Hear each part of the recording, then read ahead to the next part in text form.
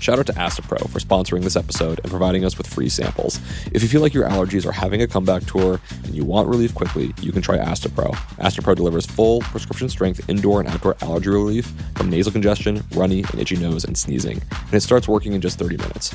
Get fast-acting nasal allergy symptom relief with Astapro. Go to astaproallergy.com for a discount. That's ASTEPRO allergy.com. Use as directed for relief of nasal congestion, runny nose, sneezing, and itchy nose due to allergies.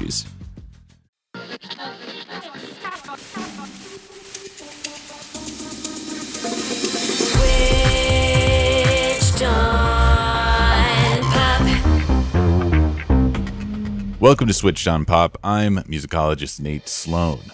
Robert Glasper is a pianist and composer whose work blurs the lines between jazz, hip-hop, and pop.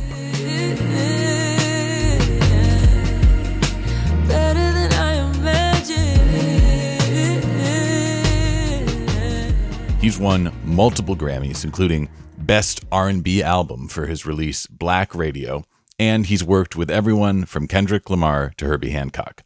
Most recently, Glasper wrote the score alongside composer Nick Britell for the HBO series Winning Time: The Rise of the Lakers Dynasty, which follows Magic Johnson, Kareem Abdul-Jabbar, and the rest of the legendary LA basketball squad as they surged to prominence in the late 1970s and early 80s.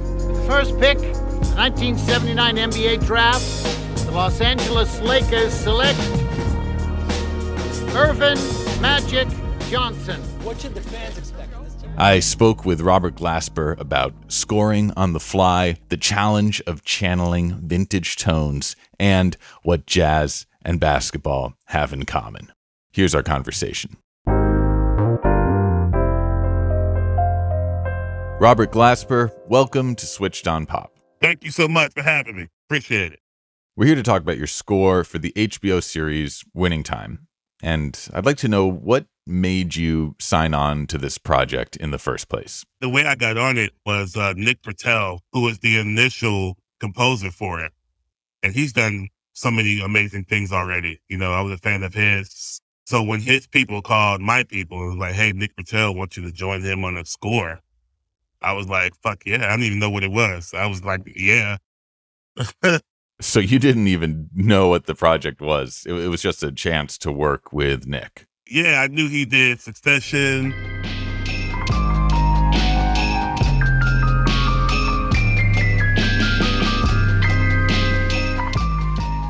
And I knew he did Moonlight.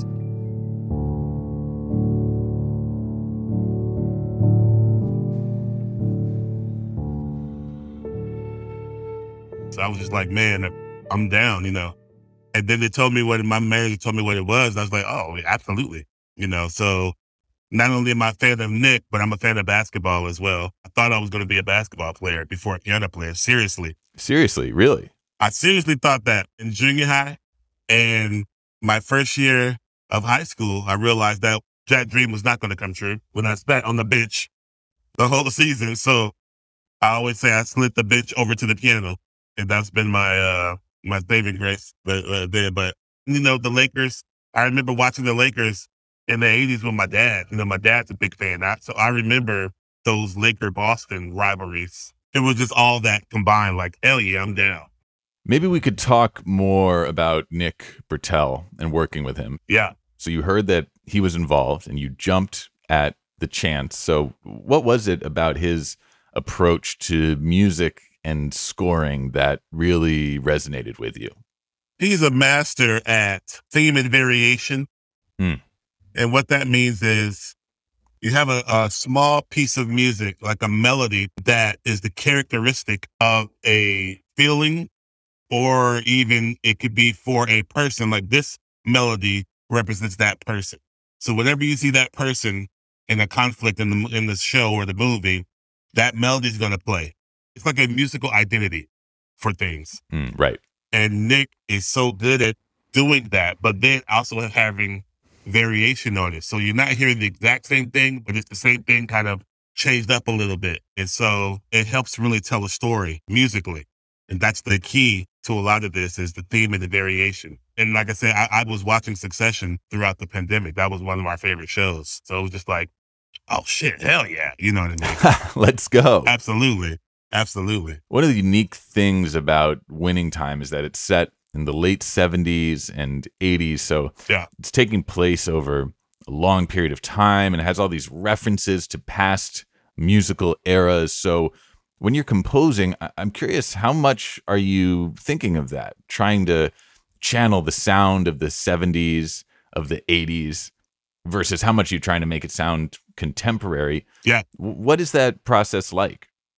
We're trying to always stay true to the time period. So Yeah. it's the first season. So right now we've just been in the 70s, early 80s. That's where we are right now. Oh, okay. We know what sounds were used in the 70s and the early 80s. We know what those sounds are, even all the way down to the way you tune the drum set, because drums in the 70s had a certain kind of sound.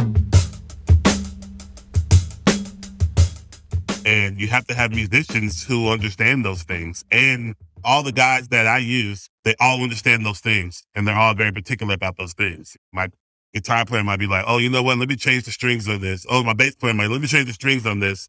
Because in this time period, these were the strings that were used in most of these kind of songs for this kind of sound. Those things help tell the story. Mm-hmm. You know what I mean? It'll be weird if you're watching Magic Johnson in the early 80s, but you're hearing Drake. You're hearing something else in the whole different time period. You know, like, what's happening? They did so well capturing that time period. The way it looked, the way people are talking, the way they're dressed, the way they shine it. Like, so we have to match that with the music. From here on out, we are playing to win. I'd love to get even more detailed. Like, are there certain keyboards you use, certain microphones? How deep do you go in terms of getting that late 70s, early 80s sound? Well, we use certain keyboards that were used in the late 70s, like the Moog. There's a keyboard called the Moog.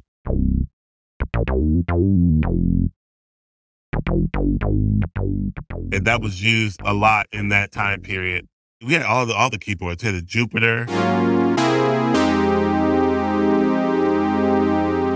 We had Prophet.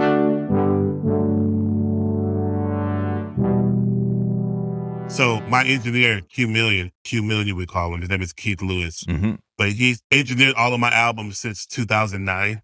And he's just a genius at that sound. He's a musician too. He used to play in Morris Day and the Time. Oh, wow. In the 80s. Amazing.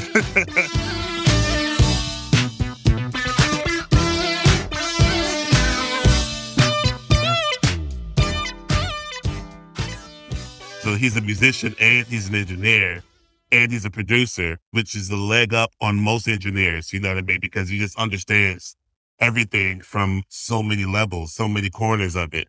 So he already knows what to tweak to make things sound the way they need to sound as well.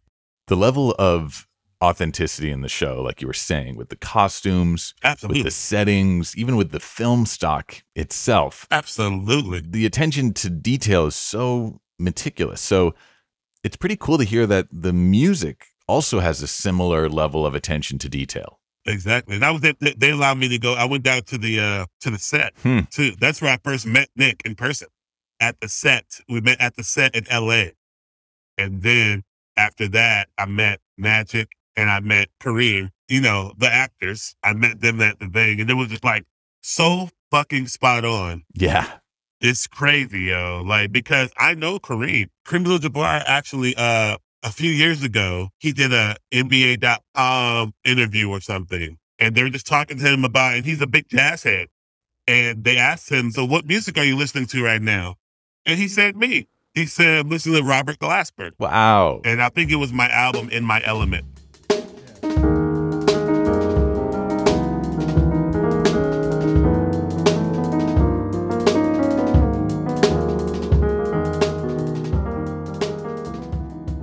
And he was like, yeah, you know, I love Robert's music, something blah, blah, blah, blah, blah. And I saw that interview. My manager, I'm like, oh shit, Kareem Abdul-Jabbar. So we reached out to him and we sent him some records and sent him some gear, like some of my Scully hats, some of my merch. And then a few weeks later, we see him online with pictures with my fucking Scully on. I'm like, oh snap. So that happened. That's another reason why I was like, hell yeah, I'm going to do this score. You damn right. Because me and Kareem, my boys, that's my homie, you know? I know with Kareem, it's almost annoying in a way that like he's not only one of the greatest basketball players of all time, but he's also a better music writer than I am in a lot of ways. So it's like, just pick a lane. Exactly, Kareem. like for sure. You know, leave some for the rest of us. Right.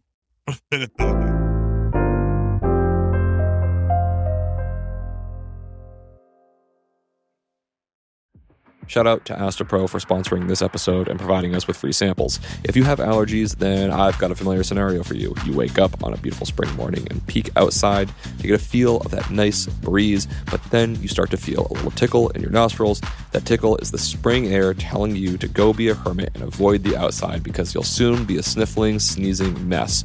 But don't listen to it. Allergies suck, but a good nasal spray makes all the difference. I personally learned that I suffer from adult onset allergies, and it's a real bummer, but a good allergy med makes all the difference for my ability to go out in the springtime to smell magnolias, my favorite flower. If you also want relief quickly to get back to breathing in the spring air, you can try Astapro. Astapro delivers full prescription strength indoor and outdoor allergy relief from nasal congestion, runny and itchy nose, and sneezing, and it starts working in just 30 minutes. Get fast-acting nasal allergy symptom relief with Astapro. Go to astaproallergy.com for a discount. That's ASTEPRO allergy.com. Use as directed for relief of nasal congestion, runny nose, sneezing, and itchy nose due to allergies. Calling all female runners, it's time to lace up and join Team Milk. Since the 2022 New York City Marathon, Team Milk has sponsored female marathon runners nationwide, providing support and shining a spotlight on their unique stories, perseverance, and drive to go the distance. Why milk? Dairy milk is an excellent nutritional add for both marathon training and recovery.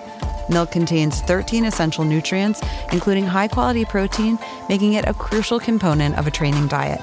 Plus, it's one of the best beverages for hydration, even better than water.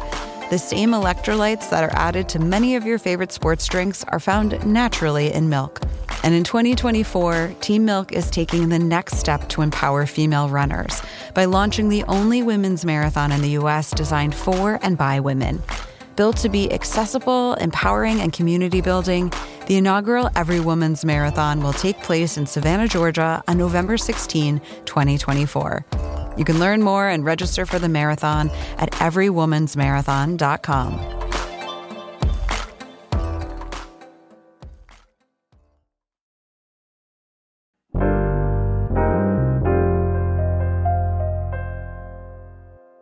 So you mentioned you've got your own experience as a basketball player, and especially with jazz, I feel like it's almost a cliche you sometimes hear that jazz and basketball have a lot in common. Mm-hmm.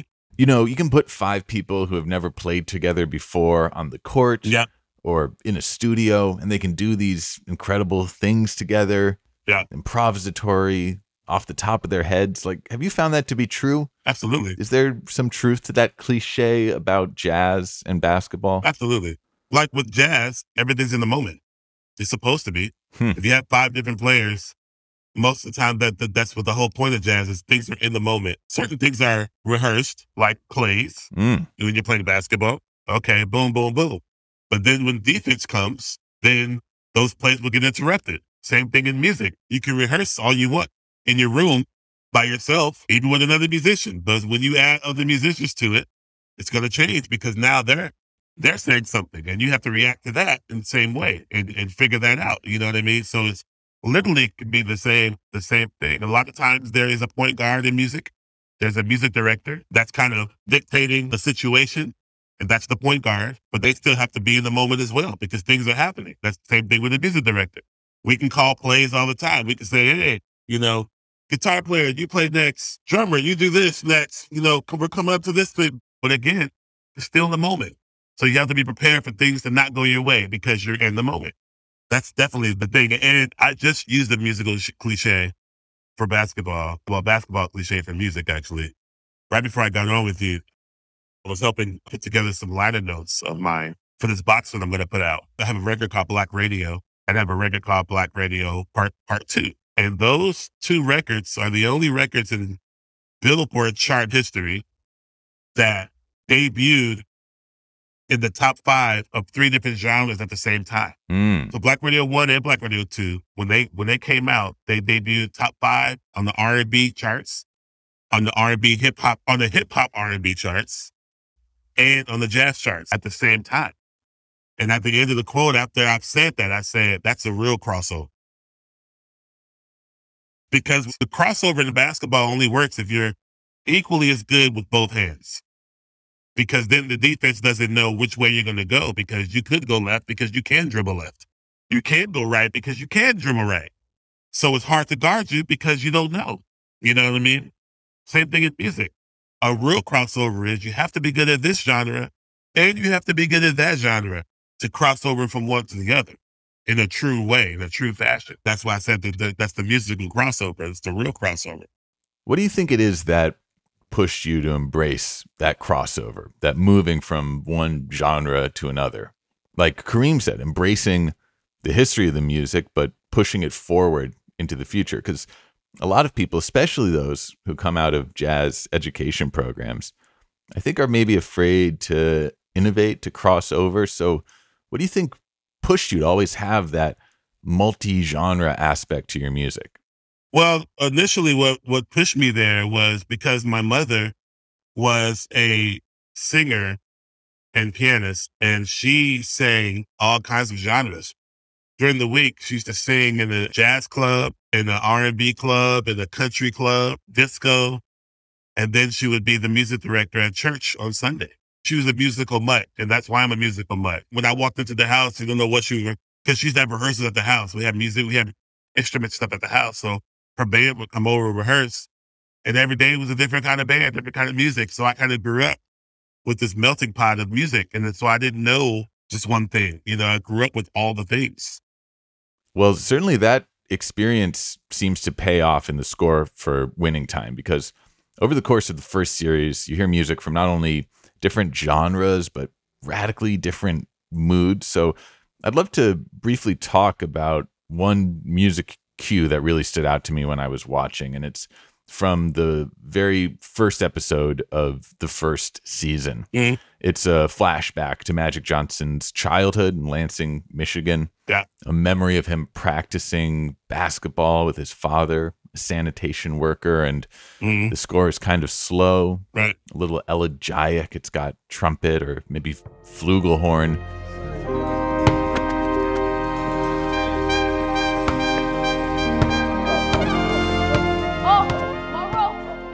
It's a moment that sounds, for lack of a better word, very jazzy to me. Yeah. And so yeah. I'm curious, like, how do you generate that kind of material for this soundtrack? Yeah. Nick was really cool with letting me in my band. Cause we use my band. We use my cats, the cats that I use, which is why he called me, because he's normally doing more stuff with orchestra, not funk and, you know, R&B and funk and disco shit and jazzy shit. That's not necessarily what he's been doing. You know what I mean? So he called me for that part. So that was the cool part about it, is truly let the things that we do the best shine in those things. So I'm used to, this isn't my first go around with series. I've been scoring a few series and I did a few movies, you know, so I could quickly understand the vibe when it's needed. You know what I mean? It's like, hey, this is kind of a flashback, kind of melancholy vibe, but not so melancholy, a little bit optimistic, you know. It's like, okay, you know, I kind of understand that now. Before, when I first started scoring, it was confusing, because it's like, what? You know, you just named 4 feelings. How the fuck am I supposed to give you all those feelings? You know, can it be sad, but kind of sad, not really sad, but optimistic at the same time? Triumphant? What are you talking about? You know, but but now I understand. I understand what people mean, and I understand the vibe. So it takes no time really to, you know, to give a few vibes to that. How about this? How about this? How about this? You know, sometimes we'll give all 3. So it sounds like there's a level of improvisation in the room when you're creating these themes. Is that correct? Oh, it's all improv. Yeah. Wow. It's all improv. Nick tried to bring charts in the first time we recorded. It was adorable. I was like, oh, look at Nick bringing in charts, being responsible, being ready, being prepared. That's not how I roll. I was like, hell no. Don't you dare write down funk. Yeah, I was like, you leave that phone over there. He'd laugh, and it was so funny. I was like, trust me, because he just trusts me with my guy. You know, he just trusts my ears. I was like, trust me, bro. Just pull up the screen. We'll look at it. We're going to come up with the vibes on the spot. And trust me, you're going to be satisfied. And after the first one, he was like, oh my God, what just happened? And I'm like, yo, I'm trying to tell you, we don't need to write down any of this. So you said it's a very different thing, scoring, writing music, composing for someone else's feelings, someone else's moods. But I'm curious if these experiences that you have with scoring, whether it's Winning Time or another series or film, does that influence your work as a solo artist? Like, you released the album Black Radio 3 in February. Is there any influence from your scoring work that goes into your own solo projects? I think there is. I know for sure, obviously, like the way I work on my solo projects, 1,000,000% influenced how I score, for sure. You know what I mean? The way I score is literally how I write music for my album. You know, we just fucking jam and things come. You know what I mean? It's just like, oh, okay, boom, boom, boom. It's in the, and it's 99% of it. It's in the moment. I rarely look at things and come up with an idea, then write it down, and boom, boom, boom, boom, boom. Like I'm truly off the cuff. Wow. I'm truly like, I'm scoring this while I'm looking at it. Amazing. I score things while the director's sitting there. I scored a whole movie like that. I never read anything down. The director sat next to me for 3 days, and I scored this movie called The Photograph. It came out like right before the pandemic hit.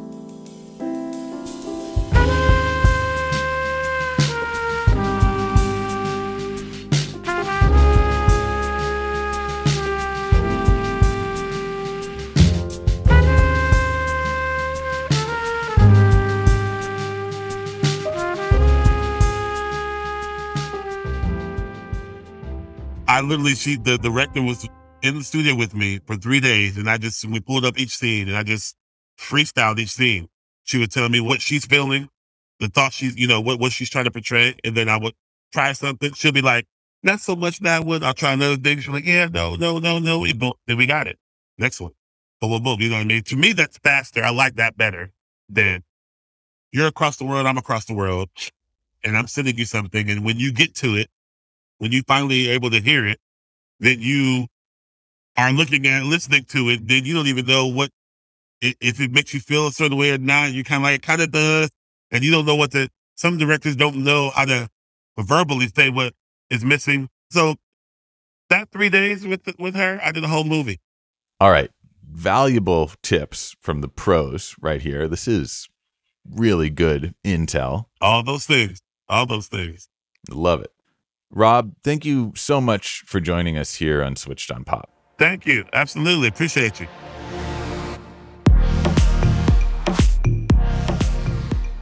Switched on Pop is edited by Jolie Myers, engineered by Brandon McFarland, illustrations are by Iris Gottlieb, and community management by Abby Barr. Our executive producers are Nishat Kurwa and Hannah Rosen. We're a production of Vulture and a member of the Vox Media Podcast Network. You can find more episodes of Switched on Pop anywhere you get podcasts or our website, switchedonpop.com. Hit us up on Twitter, Instagram @SwitchedOnPop, and tell us what your favorite TV scores are. Next week, we're speaking to a really exciting artist, Rina Sawayama, about their latest release. And until then, thanks for listening.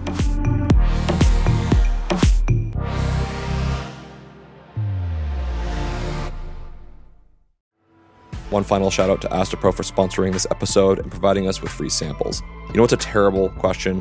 What's your favorite part of having nasal allergies? I don't know. Absolutely nothing. Luckily, you might be able to find some relief with Astapro. Astapro delivers full prescription strength indoor and outdoor allergy relief from nasal congestion, runny and itchy nose, and sneezing. And it starts working in just 30 minutes. Get fast acting nasal allergy symptom relief with Astapro. Go to astaproallergy.com for a discount. That's astaproallergy.com. Use as directed for relief of nasal congestion, runny nose, sneezing, and itchy nose due to allergies. Why do you run? Why does anyone? I always thought that runners loved running, and that's not the case. Most runners hate running, but they choose to do it. In the new docuseries Running Sucks, brought to you by Team Milk, Abby Ayers learns why women runners everywhere are driven to go the distance. It really is about taking my power back and proving myself wrong. Team Milk is about fueling women's performance and helping them along their marathon journeys.